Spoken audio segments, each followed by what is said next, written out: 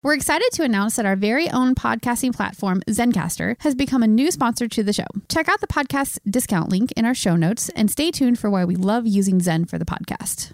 Waiting on a tax return? Hopefully it ends up in your hands. Fraudulent tax returns due to identity theft increased by 30% in 2023. If you're in a bind this tax season, LifeLock can help. Our U.S.-based restoration specialists are experts dedicated to helping solve your identity theft issues. And all LifeLock plans are backed by the $1 Million Protection Package. So we'll reimburse you up to the limits of your plan if you lose money due to identity theft. Help protect your information this tax season with LifeLock. Save up to 25% your first year at LifeLock.com/aware.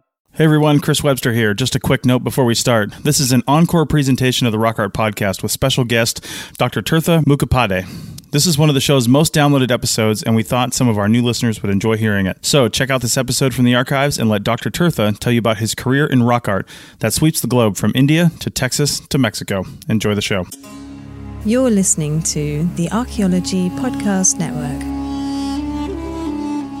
You're listening to the Rock Art Podcast with Dr. Alan Garfinkel, a podcast about all things rock art. Send us your suggestions.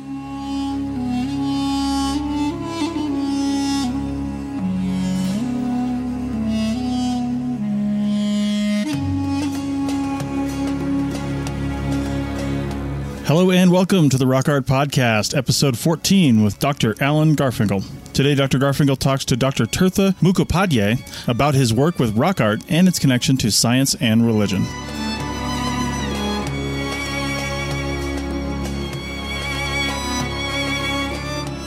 Hello out there in Archaeology Podcast land. This is Dr. Alan Garfinkel. I'm the president and founder of the California Rock Art Foundation. And what we do is we identify, evaluate, manage, and conserve rock art both in Alta California and in Baja California.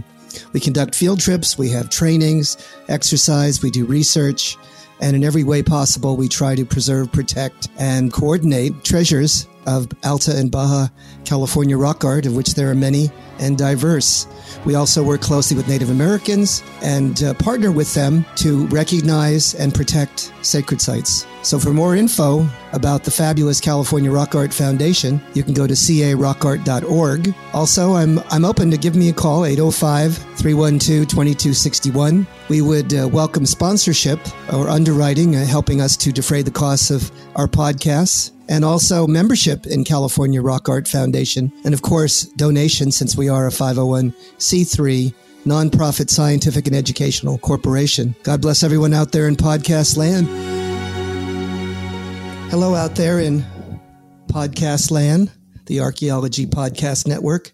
This is Dr. Alan Garfinkel, your host for the Rock Art Podcast. And this is episode 14 in our series. And I'm blessed and honored to have a very illustrious gentleman who I've had the pleasure of working with over the years. His name is Dr. Tirtha Mukhopadhyay. He's a Fulbright scholar, professor of digital arts at Guanajuato University, Mexico, who in fact specializes and has expertise in the fields of visual anthropology, cognitive anthropology, theology and science, art and science, and many other areas of expertise. Dr. Tirtha, how are you today? I'm very good. Thank you, Alan, for having me. Oh, I'm honored to have you. And you're beaming your way via the high technology from the illustrious country of Mexico. Is it correct? Yes, from what they call the Del Bajío region or the Zinc region. It's a zinc lowland aspect of the Mexican Central Highlands to the south of Mexico, and is part of what is known as Mesoamerica. So the state of Guanajuato is about 300 kilometers from Mexico City, and San Miguel de Allende is part of the state of Guanajuato, an important touristic destination city. And the University of Guanajuato is an old 200-year-old university here, and now it's it's the sixth largest state university in Mexico. That's very exciting. So the way we usually kick it off, Dr. Tirtha, is to, I guess, sketch the journey that you've taken in your life vis-a-vis your interest in both anthropology, archaeology, and for all of our passionate believers out there in sort of the field of art and Native American studies, winding our way into the field of rock art. So please kick it off. Well, I started from the University of Calcutta, which is my hometown. And I was born in Kolkata, India. And I studied literature in my undergraduate years. And then I moved on gradually for my master's thesis to study Anglican theology and explore more profoundly aspects of the theological system that was propounded in the Middle Eastern religions. So that happened to be my basic area of interest when I first started out as a scholar in the University of Calcutta. Can you perhaps give us some background as to why you chose that rather esoteric topic for your focus? Well, I was always interested in a study of the comparative religions, and mainstream literature or literary pursuits never interested me as much as theology and religion.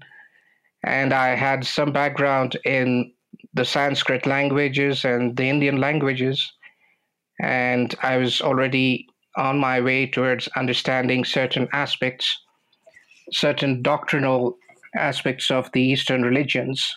And so studying literature in English gave me an opportunity to probe theology of the Anglican Church and the Anglican establishment, because Calcutta happened to be the capital of the British Empire till 1911.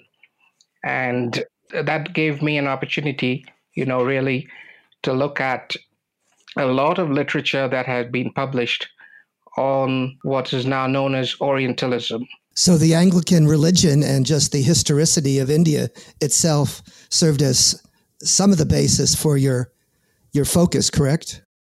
Absolutely. I think I wanted to study the theoretical implications of the intersections between Anglicanism, Trinitarianism, and some of the doctrinal tenets of the Eastern religions, especially Hinduism.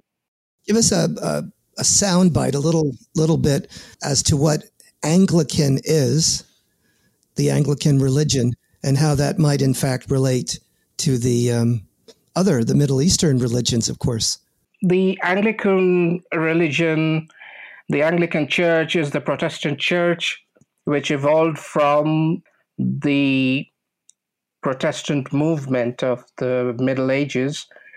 But doctrinally, Anglicanism is not different from the Catholic faith, and they believe in this concept of the Trinity.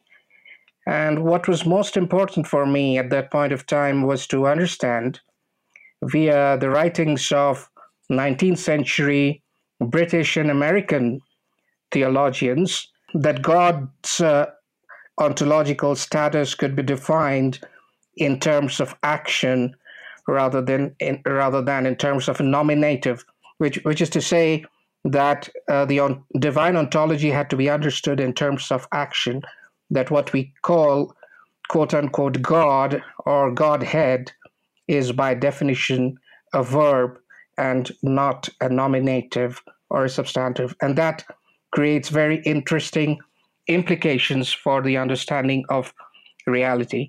I mean, at that stage, I was just trying to probe deep into Anglicanism, Trinitarianism, and divine ontology. What you were saying was that there was a Christian expression interfacing with the Middle Eastern expression as well, and that the Anglican is a much more of a doing or expressive notion of Christianity, correct? Yes, absolutely. I was trying to compare these same doctrinal elements in the Eastern religions, but nowhere in the gamut of the Eastern religions was there anything close to saying that divinity had to be understood in terms of a pure act, as a pure action, as medievalists would say. Okay.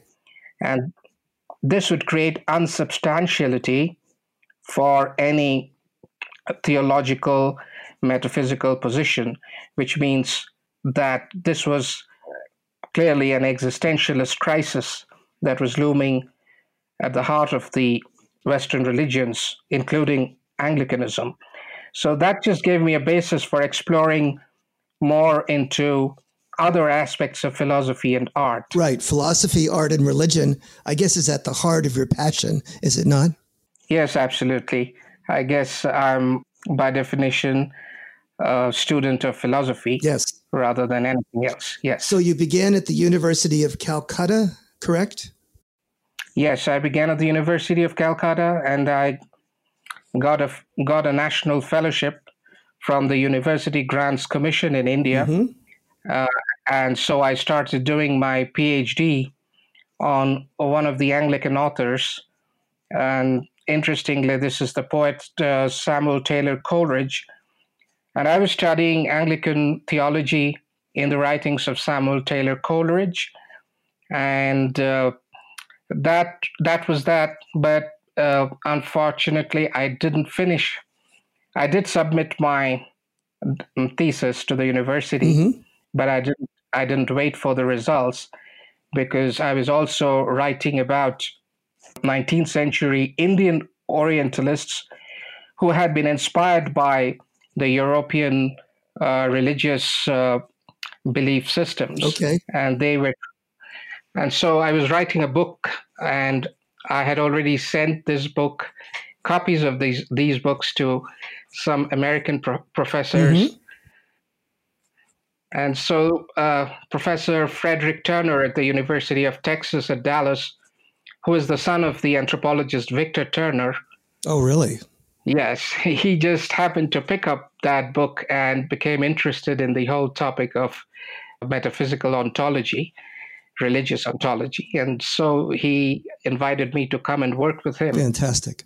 How exciting. So that book did come out, didn't it? Yes, the book did come out, and it's available in some of the libraries in India. And I got some feedback on that book, but not much. I didn't get much exposure for that book, at least outside of India. Now what happened next in your journey of academia? Oh, it's very interesting that second phase of my studies at the University of Texas under supervision of Professor Frederick Turner and How did you get from Calcutta to Texas? It just happened to be an invitation based on what some of the professors and the graduate committee at the School of Humanities found close to what the kind of program they had. And so they invited me to do another PhD at the University of Texas. Fantastic. So did you get your PhD from Texas? Yes, then I came to Texas and I started another one. My doctoral studies in a completely different area, because this brought me face to face with the stark differences in the academic world between the academic world of India and the academic world of the United States of America. From a very rigid, entrenched, orthodox doctrinal system, I shifted to more empirical and scientific studies. And in Texas, I started studying cognitive aesthetics under Professor Victor Turner. And that really paved the way for me to enter into the fields of anthropology and then graduate and rock art. Yeah. Very, very heady stuff, Professor. Let me tell you, this is what the 14th episode, and I've never had someone so erudite and academic as you. It's really quite an interesting blessing. So your interest, again, is so fascinating in terms of just its development and the interface between so many different disciplines that you're trying to integrate. Isn't that right? Absolutely, because there was already this experience in conventional doctrinal philosophy, but I was moving on to more empirical studies of the arts and rituals and systems of expression and belief. And I found myself reading Darwin's On the Origin of Expression in Man and Animal, Eugene de Achilles' path-breaking work. The title of the book is A Biogenetic Structural Analysis of Ritual. And studies of ritual. Say it fast 6 times. So in other words, we're trying to probe the origins of religion. We're trying to understand the neurotheology and the cognitive neuroscience of how people begin to embrace religion and how they they express ritual behavior. Right, the ritual behavior and the artistic realm of how that is manifested in their material culture, correct? Yes, absolutely. How ritual behavior gives birth to things like the totem or the mask, or even what occupied most of my time after my research in the University of Texas, rock art, which is supposedly not art at all.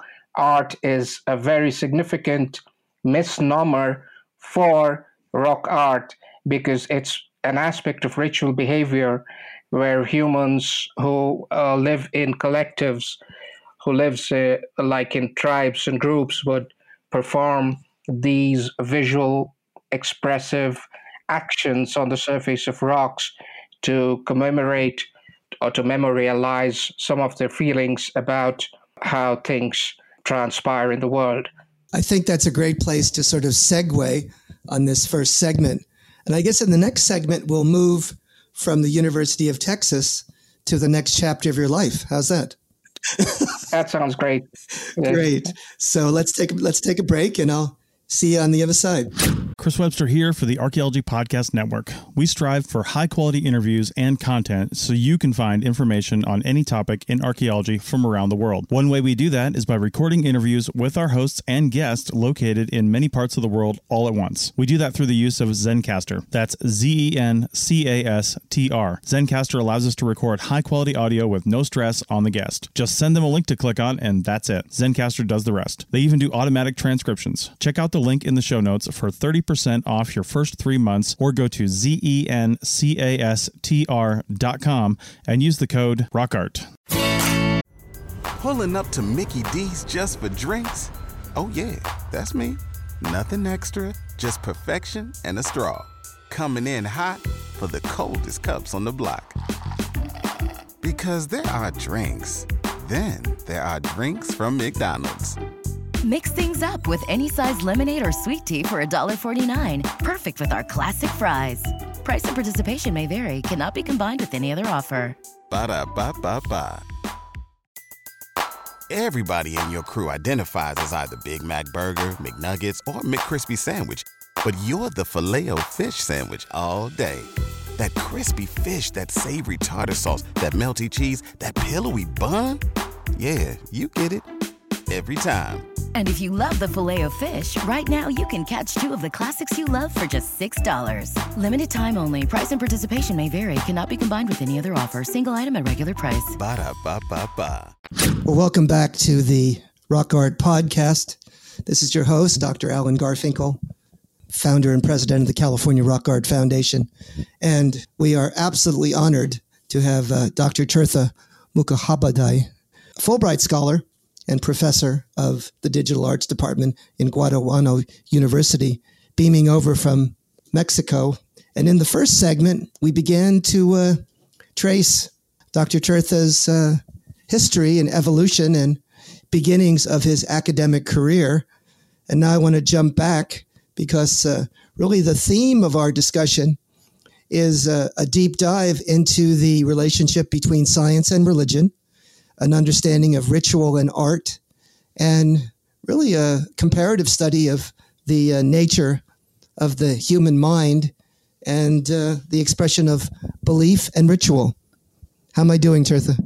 Absolutely. So let's pick up the story. You're in Texas. I think you may have completed a dissertation. I don't know, but we're getting close. Or have we completed that dissertation? Yes, I finished my doctoral dissertation and I submitted my thesis to the committee and got it approved. And I got my PhD from the University of Texas in a record 2 years and 9 months. I got a stipend of $2,000 for finishing it so rapidly. And that $2,000 I used to buy my tickets back home to India. So that was 2005. So now you're back in India, are you?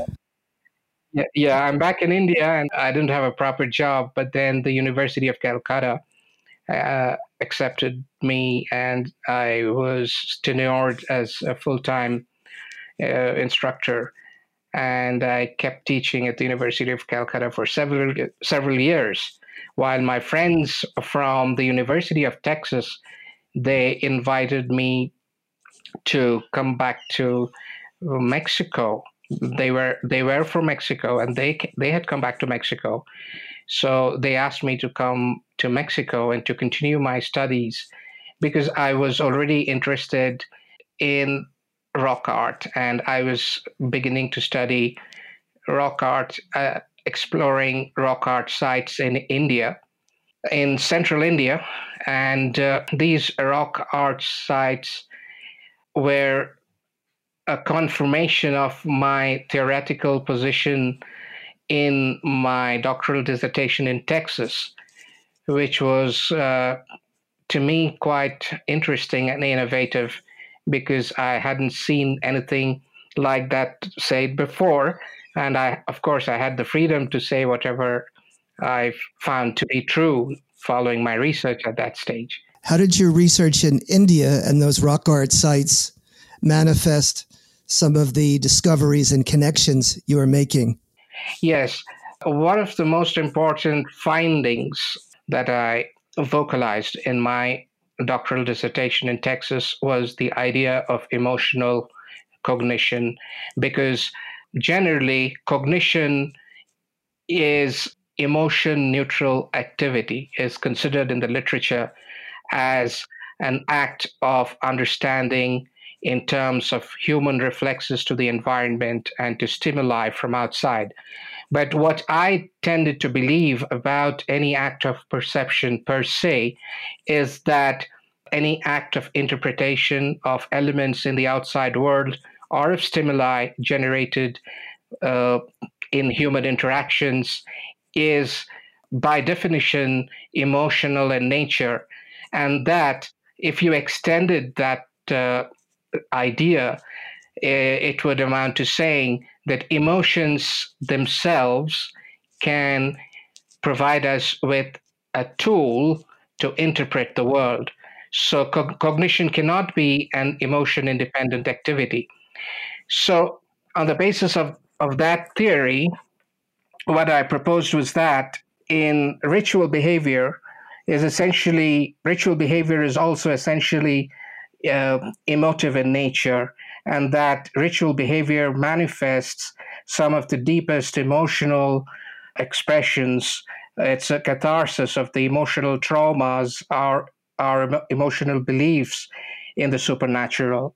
And this provided me with a foundation for my further research on rock art. So tell me a bit about the Indian site and what was there, what was represented, and how would your discovery relate?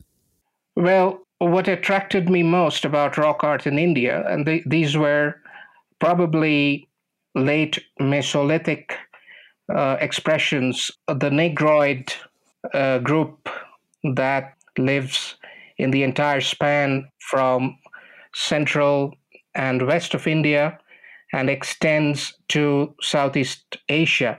This was a migration which hypothetically took place again in the Ice Age era of migrations through bridges across oceans and out of Africa again. And in the expressions of these people, and it is interesting that some of these tribes from central India and northeast India still continue to have their rituals, and there is a very deep connection which has not yet been cut off in the stream of history. So their expressions, what I found interesting, again, my attention always seemed to be riveted on the anthropomorphic representations. And I also felt that anthropomorphic representations in rock art constitute the first body of evidence for religious symbolism and the representation of divinities in human cultures. So the anthropomorphic representations, it's like an empirical version of God's dictum to Adam that he made man in his image. Yes. So that was what fascinated me. Right. So if we were going to talk about this sort of in other terms, that we're talking about these beings that are depicted on rocks. Sometimes they're called anthropomorphs. Right. Now, they sometimes are mixtures or conflations of animals and humans. So I call them animal humans, or we have anthropomorphs or zoomorphs. The working hypotheses for many researchers are these are shamanistic ancestor deities. I'm just putting those words together in a combination because there's various understandings of what those particular beings mean, and those all interfinger and intermix and collaborate in this compound metaphor of these powerful images. I hope that clarifies things a bit.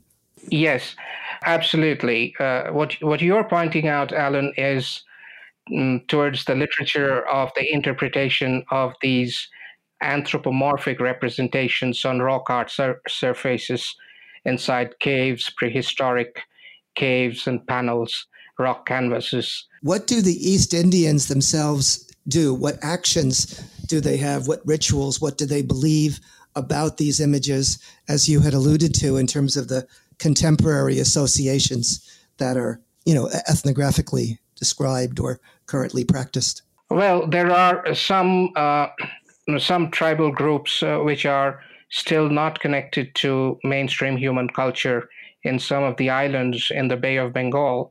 But I have not been there. My field studies were mainly centered around the plateau area of eastern India. Yes. And what the religious expressions of these people are now very difficult to isolate. You cannot isolate their religious practices from the more later religions that were possibly a result of migrations from Central Asia, which is now known as Hinduism, or Buddhism. And so Hindu rituals, polytheistic worship, and manifestations of behavior that are kind of offerings. Right. So it's much more of a layered approach, or syncretic, where you have multiple layers of different religions integrating and compounding and sort of twisting around that provide some basis.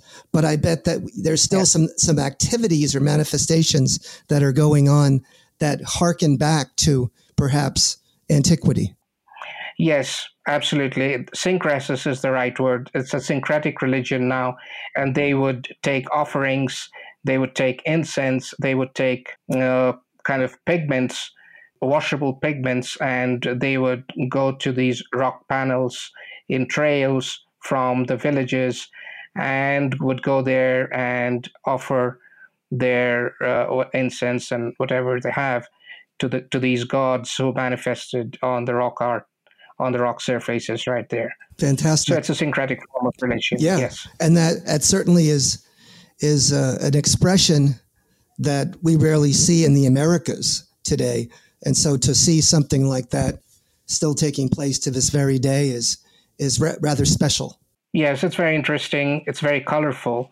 But it was not a ritual per se, which captured my imagination in my further studies, because what I faced in the context of my studies in America was the very strong empirical and scientific basis to speculations on ritual behavior. And I had to confront empiricism. I had to confront positivisms and science with more profound expressions of the human intellect, which is perhaps normative in the religious experiences. So I think what you're telling me is you had to move from the literature and from the sort of independent philosophical frame to a much more empirical, scientific, hypothetico-deductive way of thinking and testing some of your discoveries to evaluate their validity. How's that? Absolutely. That is how that's the trajectory of my research in the later years. Please. I was trying to quantify those experiences from neuroethological cognitive perspectives. Right. Yeah. So one way in which you can think of it is like by looking at the anthropomorph again, because I was trying to isolate the features of the anthropomorph, and I was trying to analyze why the dimensionality of an anthropomorph, the structure and the measurements and the interrelationships between the structures, between the structural configurations of the anthropomorph would differ from actual anthropometric measurements. Yes. Which is to say it is a kind of standard practice for the rock art people, for the prehistoric people. And if we could take the entire spectrum of rock art in the world and subjected it to a statistical analysis of the patterns on the basis of the pattern recognition, and if we were to measure the curvature and the length of arms or the torso or the human head and their equivalents in rock art with actual anthropometric proportions, then I believe if we could do that, it's a kind of hypothetical dream project for me. Right. If we could do that, we might be able to show that the visual representation is actually undergoing a process of transformation, which is not arbitrary, but which has a very definite and trajectory, which has a very definite teleology and end. And it's taking us to another dimension of representations. It's another level of understanding. Yeah. Yes. Well, let's stop there. And I think in this final segment, I'd like to, deep dive and delve into an actual case study and the research that you're involved with in the study of rock art and how your theoretical perspective and the empirical analysis and how those get together. That'll be exciting. See you on the flip-flop. Thank you. Pulling up to Mickey D's just for drinks? Oh yeah, that's me. Nothing extra, just perfection and a straw. Coming in hot for the coldest cups on the block. Because there are drinks. Then there are drinks from McDonald's. Mix things up with any size lemonade or sweet tea for $1.49. Perfect with our classic fries. Price and participation may vary. Cannot be combined with any other offer. Ba-da-ba-ba-ba. Everybody in your crew identifies as either Big Mac Burger, McNuggets, or McCrispy Sandwich. But you're the Filet-O-Fish Sandwich all day. That crispy fish, that savory tartar sauce, that melty cheese, that pillowy bun. Yeah, you get it. Every time. And if you love the Filet-O-Fish, right now you can catch two of the classics you love for just $6. Limited time only. Price and participation may vary. Cannot be combined with any other offer. Single item at regular price. Ba-da-ba-ba-ba. Well, welcome back. This is segment 3 of your Rock Art podcast. This is Dr. Alan Garfinkel, and I'm your host for the Rock Art podcast. Welcome back, Tirtha. Would love to get into some of the details at this point Tirtha is a professor, doctor in Guanajuato University in Mexico. And we're talking about the relationship between rock art, religion, belief, ritual, science, and art. And also sort of delving into the cognitive neuroscience, the neurophysiology, or sometimes it's called neurotheology, with respect to the study of prehistory. Yes. So Tirtha, kick us off with your perspective on those giant questions. Yes, I guess I could focus more on the actual work that I have been doing in the last 6 years. Of course, I have been doing it with you. And my Fulbright research project in 2013 was on rock art in the American Southwest. But that was until I knew that the American Southwest was not just a very, very small geographical chapter in the rock art studies. But thanks to you and thanks to some of the other archaeologists and anthropologists I have been working with at the University of California at Santa Cruz, I started working on the anthropomorphs, the human-shaped prehistoric rock art inscriptions in California, and of course, Coso. And I drove up to all those rock art sites which were easily accessible from the highway. And I went up to Colorado and I tried to trace the evolution of anthropomorphic figures in what is now known as the Uto-Aztecan spectrum, the Uto-Aztecan cultures. So we've got quite a project collaboratively. So I guess the piece of information for those people in the rock art podcast land is that Coso is actually a very definable, geographically narrow place. It's only 100 square miles, and it has some of the greatest density and concentration of rock art in the entire Western Hemisphere. And it is dominated by an ancient and remarkable panoply, ubiquity of both solid-bodied and decorated-bodied anthropomorphic figures. So we certainly have the ability to begin to analyze or consider those figures.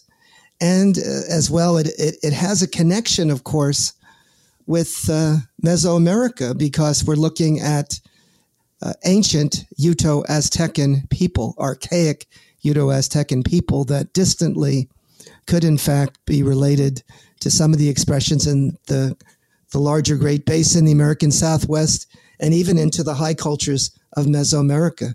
So I guess we should chat about that for a moment. Yes, absolutely, Alan. At first, the rock art of the Cosos provided me with one of the best, most classic examples of prehistoric religious art, religious inscription and representations. The techniques of Coso rock art are they are classic examples of prehistoric rock art, because in Coso you begin to see very concrete, nuanced, metaphorical representations of divinities. I mean, there is no way of telling whether they are divinities. At least they are ritual expressions. And at first, what interested me more was to understand how divinization processes actually emerge in human societies. What we're talking about here is how indigenous people, literally thousands of years ago, when the Coso rock art began, visibly expressed the concept of shamanistic ancestor deities, supramundane beings, on the rocks. How did they attribute? Yes. What were their characteristics? What were their forms? And how do those relate back to their rituals and their sense of cognition And for you, most importantly, how might those cognitive elements affect one's emotions and feelings and sensibilities when viewing those images? Please. These representations were very advanced, and it would not be incorrect here to say that Koso rock art displays one of the most advanced human emotional systems in the visual systems that have so far evolved, even in technological systems.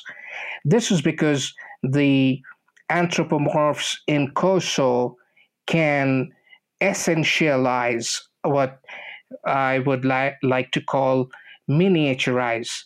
So in Koso, we see miniaturized versions of the human emotions. And by miniaturization, I mean focalization, I mean concentration, the attribution of superior, more quote-unquote ergotropic responses. Now, this ergotropism in cognitive sciences is a word that is used to denote the mechanisms and the functional status of the nervous system that favor an organism's capacity to spend energy. So how do we spend energy? Any ritual action, any act of euphoria or pleasure that is derived from looking at the arts is an essentially ergotropic response to a stimulus in the environment. And so, primarily, these anthropomorphs definitely attract and arrest our gaze, our attention. Yes. And many people have at least begun to recognize that these figures, they call it static, full front facing figures, numinous figures, cause one to be startled and attracted and awed by their beauty and their presence. They're very focused. And as you have said and taught me, the concentric circle faces have something to tell us, don't they? Absolutely. The concentric circle is not important per se unless we take into account the center of that circle. And there has been plenty of research in the cognition of children and the way children gradually learn to fix their attention on objects. And in any communicative strategy in young children, in the development of young children, a focal point or a center is always a kind of anchor, and it indicates the way a child's psychological mechanism is developing. The psychological structure is evolving in the lifespan of the child, of the human being. And so the concentric circle metaphor in the Koso rock art, because in the Koso deities, you see these heads, which are not really like a human head. They don't have physical verisimilitude or resemblance. They don't have two eyes and a nose and a mouth or eyebrows or hair, but they have equivalent symbols like a concentric circle and just one dot in the center. And this center attracts us, and it tells us that you are looking at something, that your energies are being spent, being burnt at this moment to look at someone who is also looking at you, probably. It's like an antithetical reflex. This is the way in which rock art of the Kosos can or have the ability to attract the attention of the viewer in a way that other rock art systems really do not. And in a sense, Koso rock art is a very advanced form of representation. And that is the beauty of Koso rock art. Now, if we jump to Mexico and we think about the Huichol, one thing that you told me, of course, another Uto-Aztecan historic culture, which is deeply religious and has a very robust expression of their religiosity and belief system, hearkening back to the earlier days of the development of ancient Uto-Aztecan. There's a parallel. There's an ethnographic parallel. What might that be? Absolutely. I mean, if you look at those dream catchers, which you have hanging in front of your patio, or those ritual banners, the Eye of God, as the rituals call it, which is just like a diamond quadrangular shape with a central circle or dot, which represents the eye of God. For the eye of God. Yes. And so you and I must confess, we came to the conclusion that the Koso concentric head represents an equivalent of the ritual Eye of God motif in ritual textile art. And there must have been a connection there in the history of those evolving Aztecan cultures. What the Huichol say is that when they peer into this Nirika, which is called the sort of the eye of God, they can see, or they can peer and see God, or God can see them. It's a two-way mirror of sorts, isn't it? Absolutely. There's something going on there. Communication. Go ahead. A communication on a more elevated energy level, which is conditioned in the human system. But what became interesting in the later research on the correlations that exist between Koso concentric circles and the ritual Eye of God motif in ritual folk art is that there must have been these prehistoric connections between the ancient peoples, which have not been explored till date. And what happened really is that I came to believe more and more in the fact that the Koso people who depicted these concentric circles must have been genetically or linguistically connected to the Mesoamerican cultures. Because even if you remember Fowler's 1983 thesis of the geographical extent or the territory of the Uto-Aztecan peoples, the Koso, or the Western Mojave aspect of the Aztecan cultures, were the only non-maize growing cultures. In other words, what we see in Koso rock art is the example of a forager, hunter-gatherer Aztecan group. The very ancient hearth of, sort of proto-Uto-Aztecan cosmology, in part. If Absolutely. We had as a working hypothesis. Well, in the last few minutes we have of this final segment, I guess the other thing that we came to understand or begin to sort of appreciate is this series of what we call indexical animals, didn't we? We were talking about sort of that connection as well. Yes, the indexical animals were part of the ritual repertoire of the prehistoric peoples, and they were hunters, and they would pray to some supernatural agency to feel more confident about provision, about the supply of food, maintenance of and supply of the food chain. So they would pray for animals. They would pray to the Mother Earth, and Mother Earth, who would provide them with all sorts of provisions, became really the predominant deity in the Aztecan cultures. And there it goes. And this is what exactly I was looking towards I am looking towards for my future research, is to consider in depth the notion of the Mother Earth, what the Aztecans called the Tonantzin. And Tonantzin, yes. Please. Yes, and Tonantzin was conflated in later Aztecan imagination with the Virgin Mother of Guadalupe. And so you have this very interesting syncresis in Mesoamerica.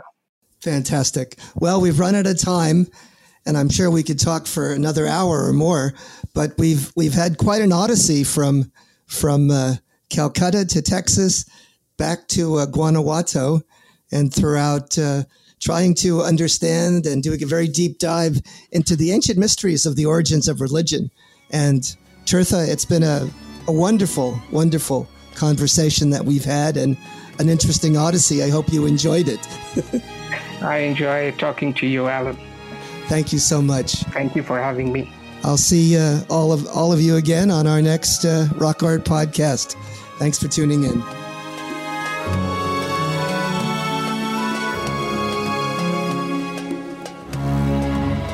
Thanks for listening to the Rock Art Podcast with Dr. Alan Garfinkel and Chris Webster.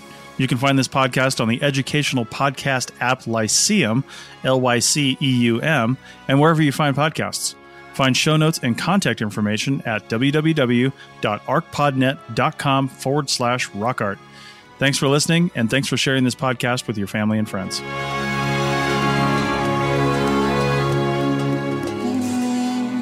This show is produced and recorded by the Archaeology Podcast Network, Chris Webster and Tristan Boyle, in Reno, Nevada, at the Reno Collective. This has been a presentation of the Archaeology Podcast Network. Visit us on the web for show notes and other podcasts at www.arcpodnet.com. Contact us at chris@archaeologypodcastnetwork.com. Thanks again for listening to this episode and for supporting the Archaeology Podcast Network. If you want these shows to keep going, consider becoming a member for just $7.99 a month. That's cheaper than a venti quad eggnog latte. Go to arcpodnet.com/members for more info. Pulling up to Mickey D's just for drinks? Oh yeah, that's me. Nothing extra, just perfection and a straw. Coming in hot for the coldest cups on the block. Because there are drinks. Then there are drinks from McDonald's. Mix things up with any size lemonade or sweet tea for $1.49. Perfect with our classic fries. Price and participation may vary. Cannot be combined with any other offer. Ba-da-ba-ba-ba. Everybody in your crew identifies as either Big Mac Burger, McNuggets, or McCrispy Sandwich. But you're the Filet-O-Fish Sandwich all day. That crispy fish, that savory tartar sauce, that melty cheese, that pillowy bun. Yeah, you get it. Every time. And if you love the Filet-O-Fish, right now you can catch two of the classics you love for just $6. Limited time only. Price and participation may vary. Cannot be combined with any other offer. Single item at regular price. Ba-da-ba-ba-ba.